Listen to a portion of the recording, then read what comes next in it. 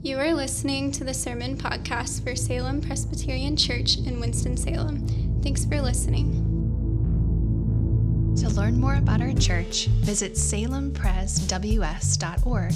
That's Salem, PRESWS.org. We believe preaching is best when experienced as part of the larger drama of God's people gathering. Something spiritually unique happens when God's people are together. We meet each Sunday to let the liturgy shape us, to hear preaching, and to take the Lord's Supper. And these acts are more robust when done together. Join us Sunday evenings at 5 p.m. in downtown Winston-Salem at 600 Holly Avenue.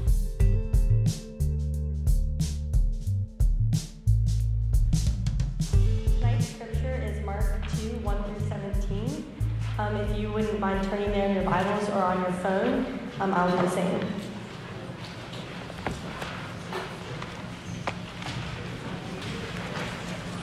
Again, the passage is Mark 2, 1-17. If you would stand if you're able for the reading of God's Word.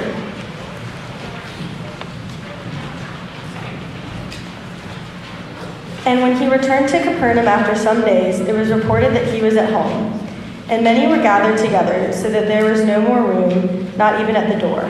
And he was preaching the word to them. And they came, bringing him a paralytic carried by 4 men. And when they could not get near him because of the crowd, they removed the roof above him. And when they had made an opening, they let down the bed on which the paralytic lay. And when Jesus saw their faith, he said to the paralytic, "Sons, your sins are forgiven." Now some of the scribes were sitting there, questioning their hearts. "Why does this man speak like that? He is blaspheming. Who can forgive sins but God alone?" And immediately Jesus, perceiving in his spirit that they thus questioned within themselves, said to them, "Why do you question these things in your heart? Which is easier, to say to the paralytic, 'Your sins are forgiven,' or to say, 'Rise, take up your bed and walk'? But that you may know that the Son of Man has authority on earth to forgive sins," he said to the paralytic, "I say to you, rise, pick up your bed, and go home." And he rose and immediately picked up his bed and went out before them all, so that they were amazed and glorified God, saying, "We never saw anything like this." He went out again beside the sea, and all the crowd was coming to him, and he was teaching them. And as he passed by, he saw Levi, the son of Alphaeus, sitting at the tax booth, and he said to him, "Follow me." And he rose and followed him. And as he reclined at table in his house, many tax collectors and sinners were reclining with Jesus and his disciples, for there were many who followed him. And the scribes of the Pharisees, when they saw that he was eating with sinners and tax collectors, said to his disciples, "Why does he eat with tax collectors and sinners?" And when Jesus heard it, he said to them, "Those who are well have no need of a physician, but those who are sick. I came not to call the righteous, but sinners." This is the word of God for the people of God.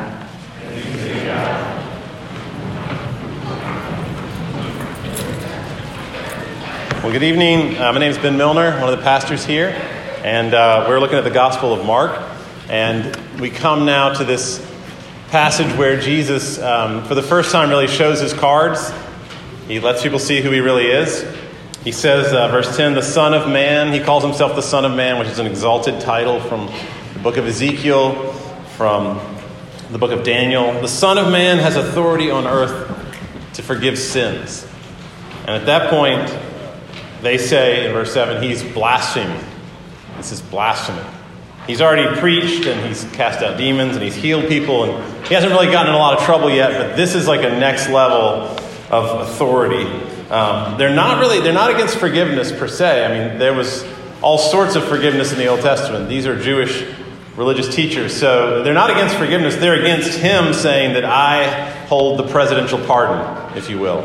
The cosmic presidential pardon. That I have authority in myself to declare someone forgiven. You see that in verse 7 where they say, "Who can forgive sins but God alone?" And if you notice, he doesn't really respond. He's like, exactly. Who can forgive sins but God alone? And here I stand in your midst. He never disputes it. He just takes it because he knows that he has come to earth to forgive sins. He knows that's why he's here. And because he is the forgiver of sins, therefore his ministry is about drawing sinners to himself. I mean, if that's your job description, to forgive sins, then obviously you're going to be calling sinners all the time. And we see him forgive the sins of the paralytic, which then leads him to go and find Levi, the son of Alphaeus, a tax collector, and to call sinners.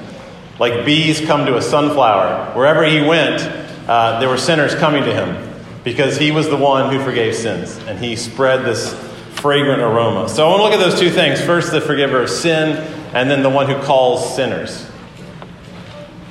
So going back to the first verse, when he returned to Capernaum, that was his base of operations, this little city, this fishing village in Galilee, on the Sea of Galilee. Capernaum is how you pronounce it. When he returned to Capernaum, it was reported that he was at home. Now, he was not at his home. He didn't have a home. He was at Peter's home, his number one right-hand man.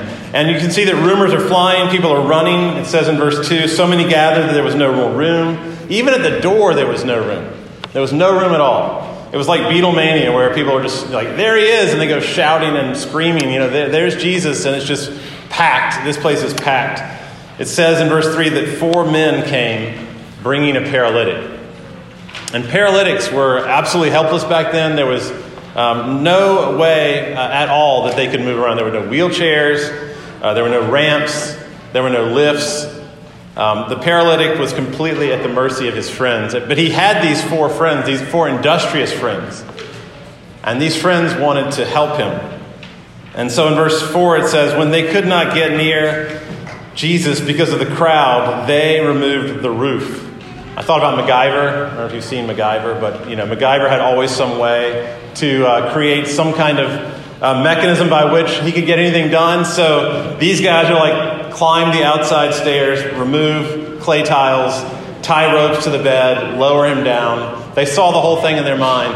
Very creative, which is one reason I think this is a historically reliable account, is because this is something that is so bizarre. It was in all the Gospels except for John, and it's so unusual that it's not the type of thing that somebody making a story up would come up with.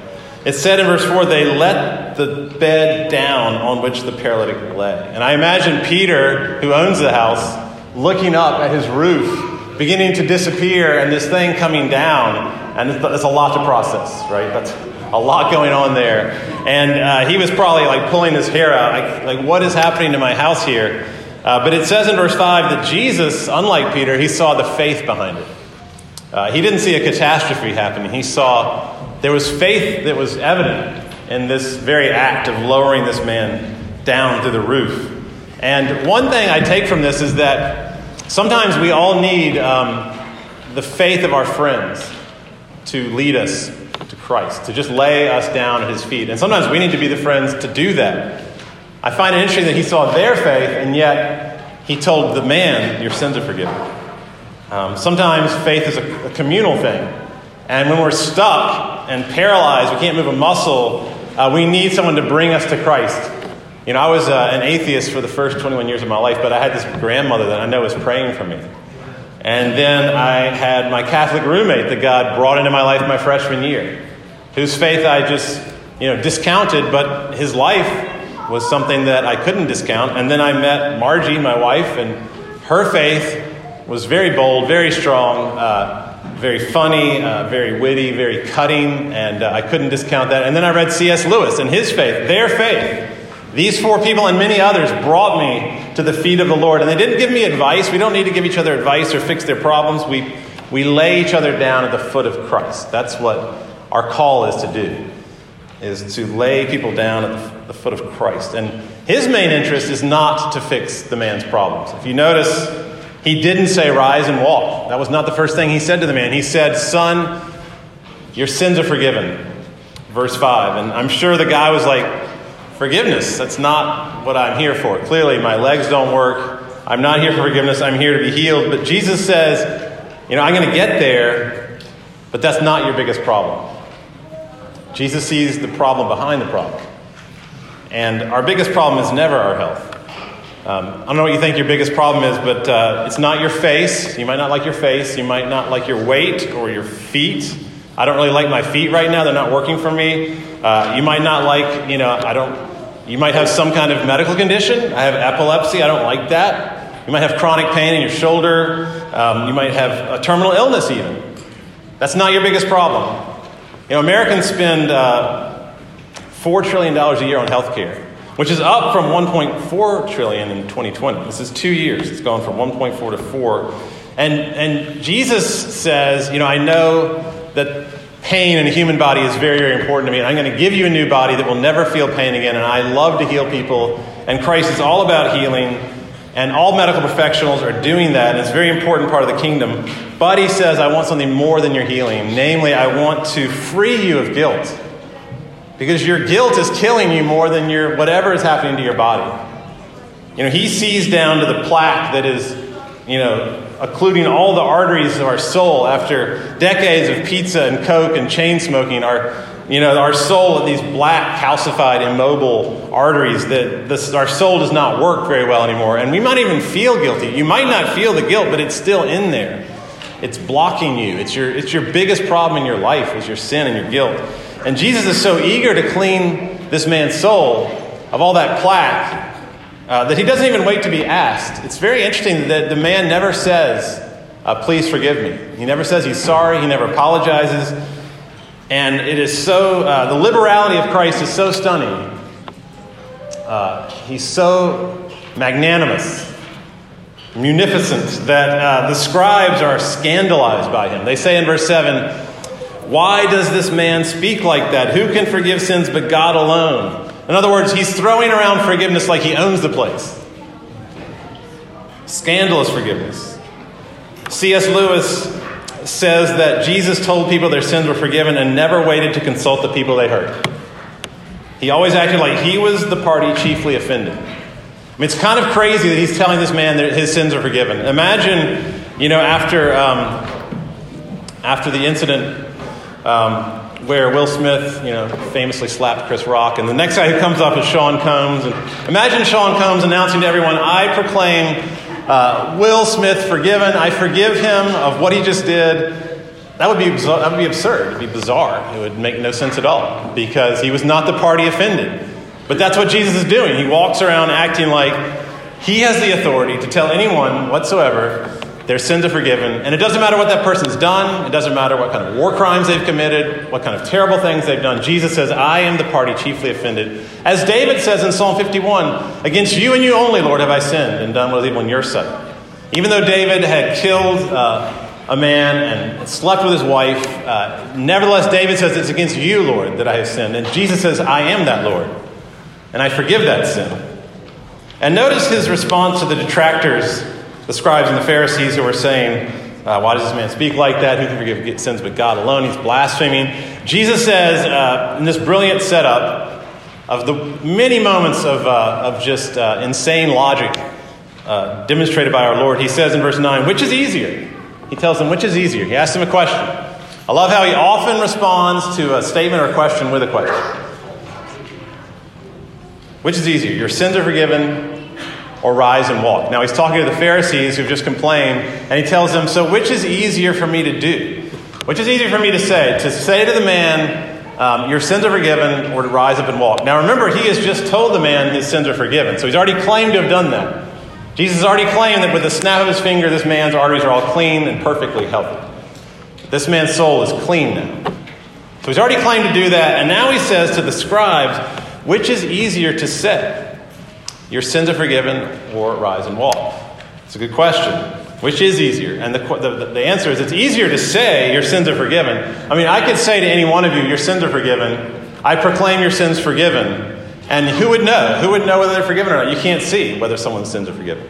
But if I were to say to someone who was paralyzed right here, if I were to say, rise and walk, you would think I was a fool. Like, you would never say that to anybody unless you could make that happen, unless you could back that claim up, unless you can regenerate, nerve endings and spinal cords. You would never say that. But that's exactly what Jesus does. As soon as he inserts this question and gets them thinking, he then says to the man, rise, pick up your bed, and go home.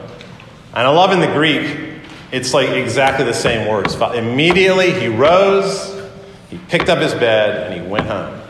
And what Jesus is saying, the logic is so clear, is that my visible healing of the man proves my invisible forgiveness of the man. The fact that I just completely regenerated his spinal cord, proves that I have cleansed his soul of guilt. And he said, if I have that much authority over a broken body, I clearly have that much authority over a broken soul. And I think the question for us is, the question for me, for you right now is, do you believe that the forgiveness of Christ is that real and objective? Your guilt is not a subjective matter. It's not what you feel about yourself that matters. It's what God says about you. It's objective guilt outside of you. No matter what anybody says about you, you might think you're guilty. All your friends might think you're guilty. But if Jesus says you're not guilty, you're not guilty. So do you believe that your forgiveness is as real as the regeneration of this man's spinal cord? That it actually has changed your life forever? That it's actually gone? It's just gone from you. It's not there anymore. And we might feel varying levels of that forgiveness, but the forgiveness itself is just completely gone. And I know there's certain sins that really are really hard to feel cleansed from, especially sexual sins. Especially sexual sins. Going too far, porn, adultery, cheating, hooking up, those things are just the types of sins that somehow we have a very hard time offloading.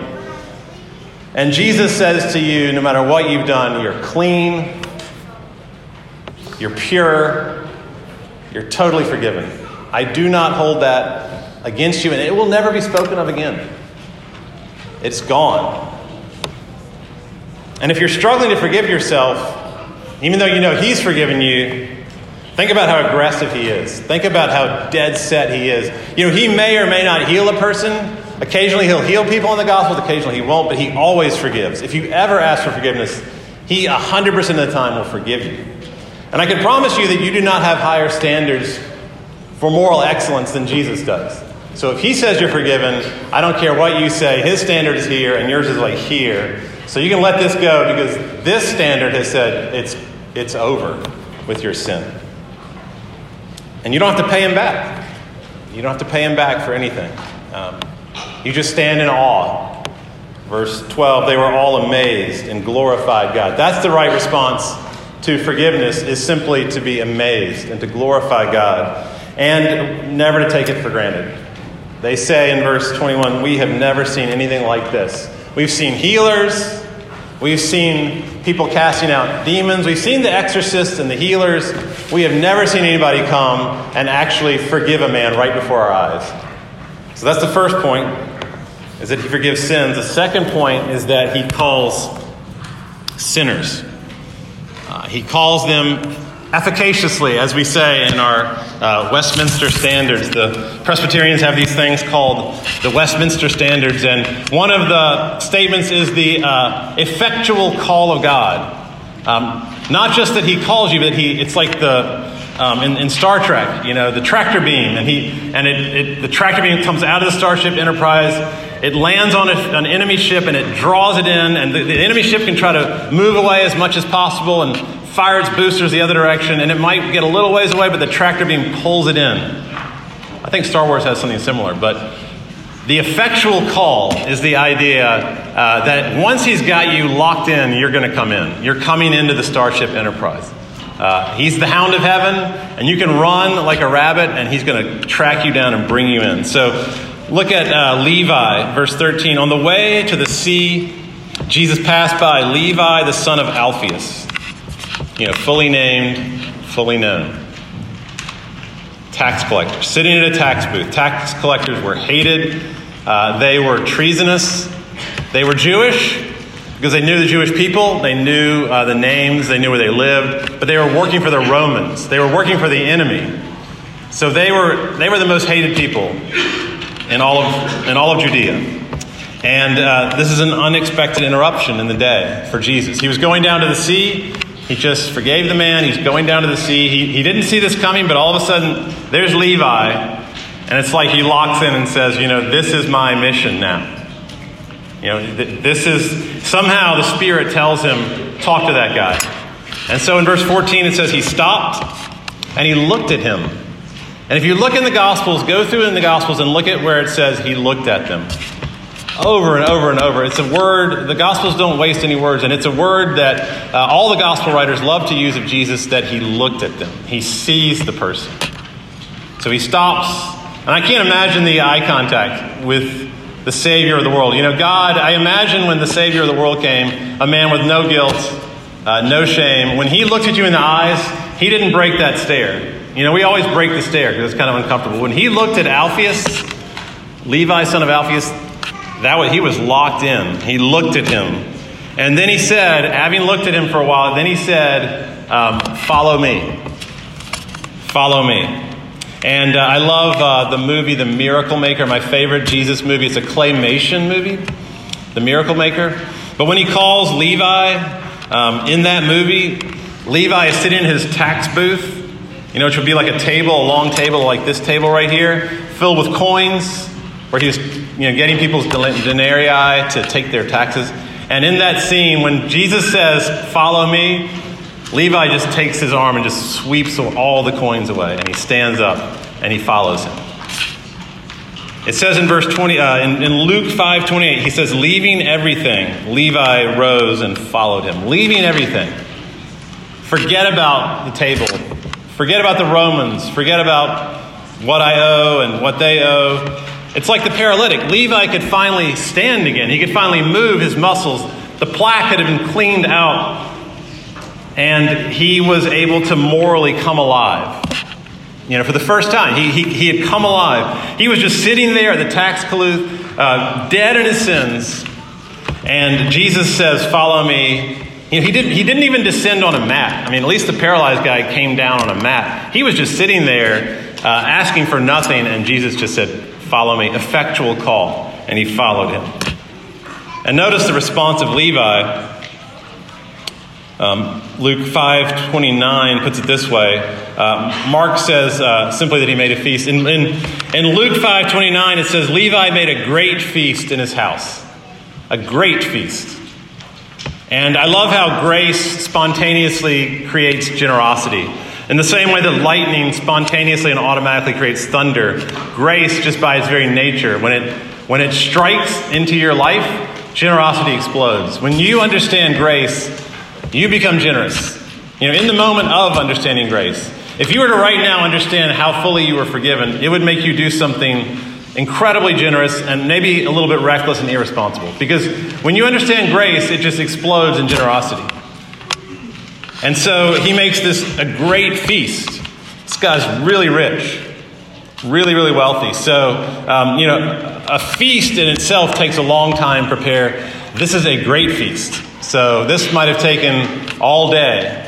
I don't know what hour of the day he called him and then what hour of the day the feast was, but I'm sure that there was a lot of time in there where Levi would go from house to house and introduce Jesus to all of his best friends in the town of Capernaum, who would have all been kind of the underbelly of the city. Prostitutes, centurions, nightclub owners, bartenders. It says in verse 15 that Jesus reclined at table with many tax collectors and sinners. Reclining is how they ate back then. They were on a couch and kind of laid back and ate, reclining. And Jesus was now reclining at table with all of these sinners, the worst set of the city of Capernaum. And they all wanted to come and meet him. That's interesting that these people actually wanted to come and meet Jesus. And that causes more grumbling among the scribes and Pharisees.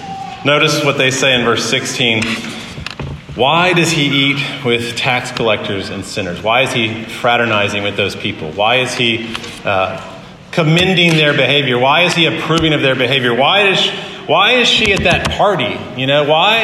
Why is he getting drunk like that? Why is she wearing that? I can't believe he's dancing in that way. The way we judge people by just sight. And these people are thinking those people are so sinful. And so he's clearly attaching himself to I can't believe he's doing that. Don't we do that, those of us who believe, aren't we tempted to judge people like that? Especially at a party, a great feast. This was alcohol, right? There was alcohol being served here. And Jesus wasn't trying to control everybody's behavior. So I'm sure there were people who were a little bit drunk at this great feast, given the people who were there. And yet he's just sitting there. Even the disciples are not quite willing to come inside. You notice there that the Pharisees and scribes talked to the disciples, that means the disciples are probably like on the porch. They're kind of hanging out on the porch, but not quite in the house, because they knew that if we have table fellowship with those people, what's that going to say about us? And we live here, so we don't want to get a bad reputation. So they're kind of out on the porch, and the Pharisees are talking to the disciples, maybe like whispering. But then Jesus like takes his knife or whatever and taps it on the glass to get everybody's attention. Because he hears what they're saying out there, and he turns to the scribes and the Pharisees, and probably stood up. And he said, those who are well have no need of a physician, but those who are sick. Which I'm sure he said with a smile, because it's definitely ironic, if not sarcastic. He's mocking them out of love, but still, he's mocking them. He's making fun of them. He's judging them in a way. He's showing them how foolish they are. But he's also inviting them in to laugh at themselves, to see how foolish they are, to pretend that they are on a higher moral level than these people. It's a lot like the parable of the prodigal son, where the elder brother will not come into the feast, and the father goes out and tries to welcome him in. And Jesus is trying to welcome them. Come into the feast. Don't exclude yourself with your grumbling. He's kind of telling them, clearly y'all are so healthy and righteous and so unlike these sinful sinners in here, and clearly you don't need a doctor at all. You're totally fine out there. He's making fun of them. And then he drops the hammer in verse 17, where he says, I did not come to call the righteous, but sinners. The righteous are those who consider themselves righteous. And he's saying, those are not my people. The people that think of themselves as righteous and judge and stand outside of the party and criticize, that's not my people. And if you think you're righteous, then you don't need forgiveness. You have no need of forgiveness if you think you're righteous. But the church is not a place, the church is not Planet Fitness where everybody's working out, looking in the mirror, looking great, looking fit, looking strong. The church is more like the ER waiting room at Baptist Hospital. And if you've been in there, you don't want to be in there very long. A lot of coffee and a lot of sickness. It's depressing. But the church is more like that. It's a place for sick people. I did not come to call the righteous, but sinners to repentance.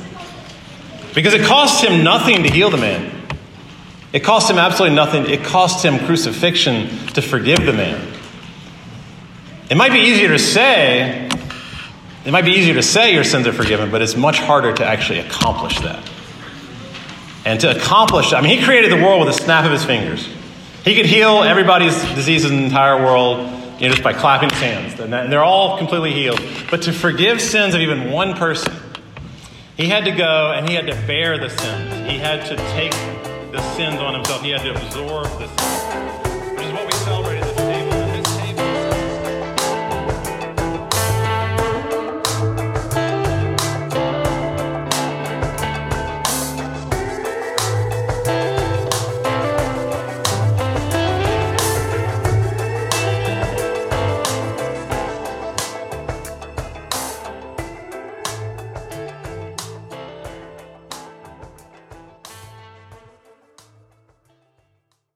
And remember, we love you, rascals.